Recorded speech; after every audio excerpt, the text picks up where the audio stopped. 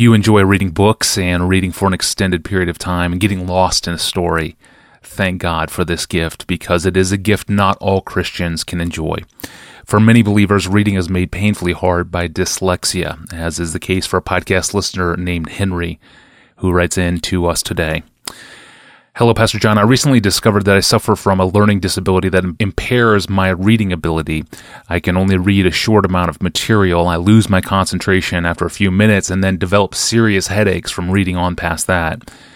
At first, I thought I was just lazy, but it is actually a learning disability I have had almost my entire life. I want to read the Bible and read it fully, but I find it incredibly difficult. At times, it's almost impossible. How can someone who can only read for a very short amount of time read the entire Bible and glean truth from it? I recently wrote an article that I called Sanctification and Senility.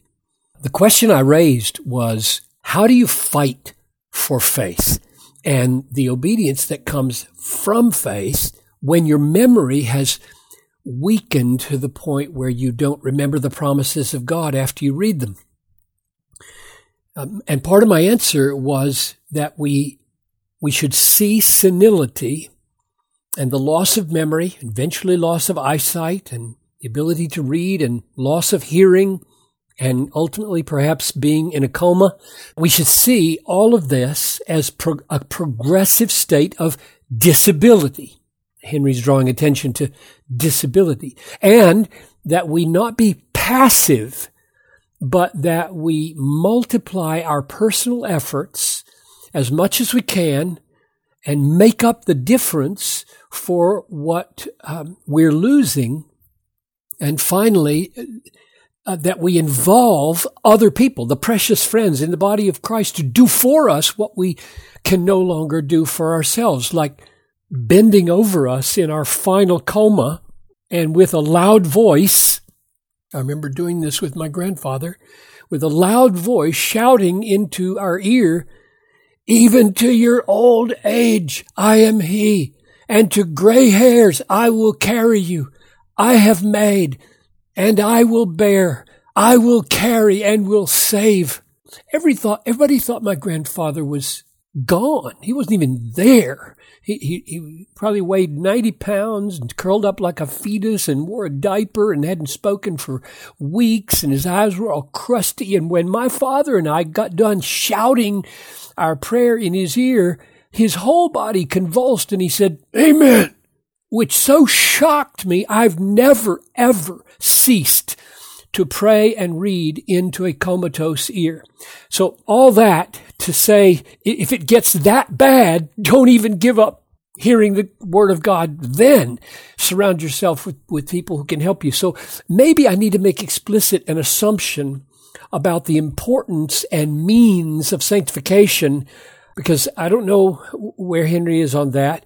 Henry may be only asking about how he can read the whole Bible as a kind of spiritual discipline. But I want to stress that hearing the Word of God from Scripture, by whatever means we can, is not a mere spiritual discipline. It is a matter of life and death. We live by faith, or we don't live at all. And faith comes by hearing, and hearing by the Word of God, Romans 10:17. Man shall not live by bread alone, but by every word that comes out of the mouth of God, Matthew 4. Jesus said all of that and more about hearing and depending on the Word of God. Faith, however, cannot be sustained without the Word of God. And holiness comes from faith, and holiness is essential for salvation. Like it says in Hebrews 12:14, strive for the holiness without which we will not see the Lord. So you can see, Henry, that for me, the question you're raising is not peripheral. It's not marginal. It goes right to the heart of what it means to be a Christian and how to sustain faith. And there are huge obstacles standing in the way of hearing the Word of God. And those huge obstacles are there for all of us, not just those with learning disabilities. The big ones are sin and indifference and love for the world and spiritual blindness to the glory of Christ. These are all huge obstacles to hearing the Word of God. But there are also obstacles like senility and, in Henry's case, a learning disability. So I take Henry's question very seriously. How do you, Henry, maintain faith, what Paul calls fighting the good fight of faith, and how do you fight for holiness, which comes through faith, when there's a learning disability standing between you and hearing the Word of God? And let me just make 4 suggestions. Number 1, be sure that your mindset is not simply to put a certain amount of time in on the Bible or read a certain amount of the Bible, but to feed your faith on the blood-bought promises of God. Faith lives by standing on the gospel and trusting the promises. The goal of reading the Bible is to know God, what He's done for us in Christ, and what He has secured for our future, whether it's 5 hours or 5,000 years from now. And we need to see the beauty and the glory and the certainty of spiritual things in the Bible. So the goal is not just to put in a certain amount of time or to cover a certain amount of material. The goal is to see and savor God and His ways and His promises. The goal is to fight for faith and to walk in obedience by faith. So be sure to keep that mindset. Go to the Bible to get food for your faith. Now, here's the second one. Earnestly ask God to help you, to give you wisdom in dealing with your learning disability or whatever the obstacle may be. Ask Him for supernatural help. I'm dismayed at how many Christians are fatalistic, materialistic, humanistic when it comes about their disability, when it comes to do with their disabilities. That is, don't just think in terms of medicines.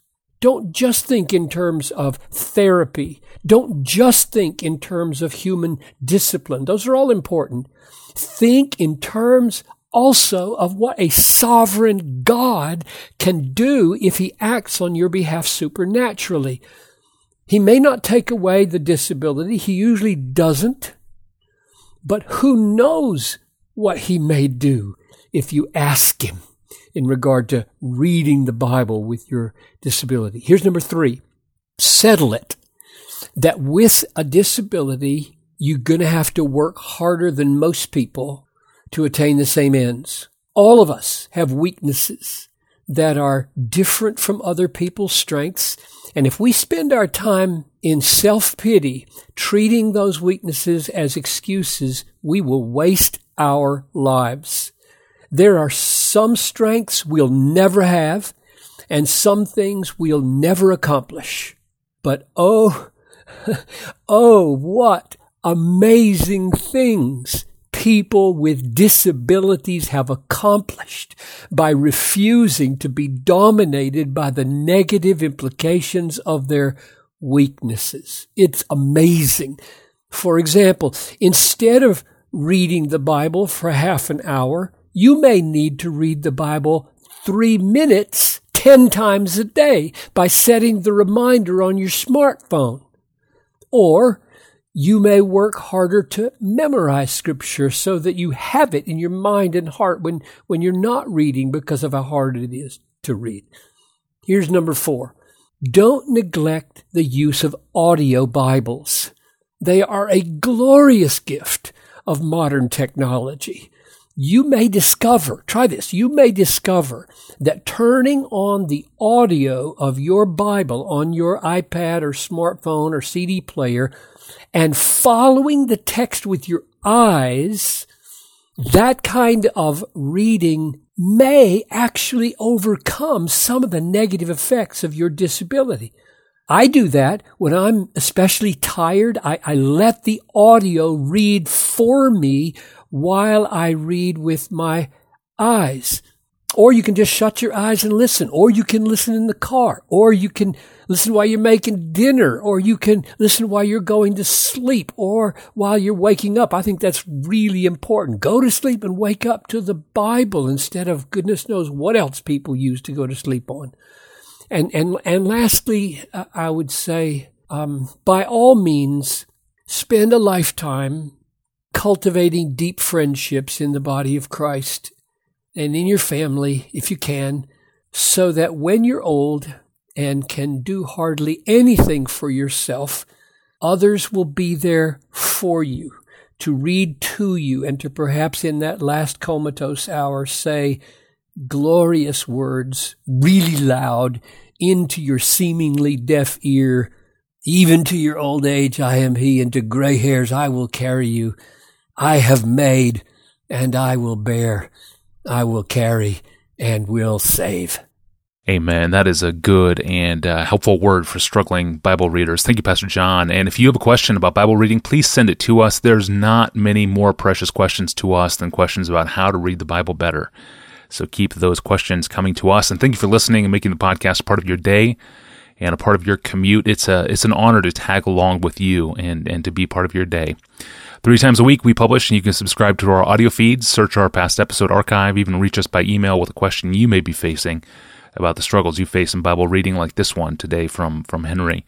It is a very good question. Thank you, Henry. You can do all of those things through our online home at desiringgod.org/Ask Pastor John.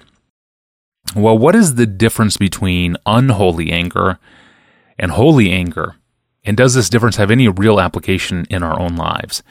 It is a question that will lead us into a deeper discussion on the dangers of anger in our lives and anger in our marriages, as when we return on Friday. I'm your host, Tony Reinke, and we will see you then.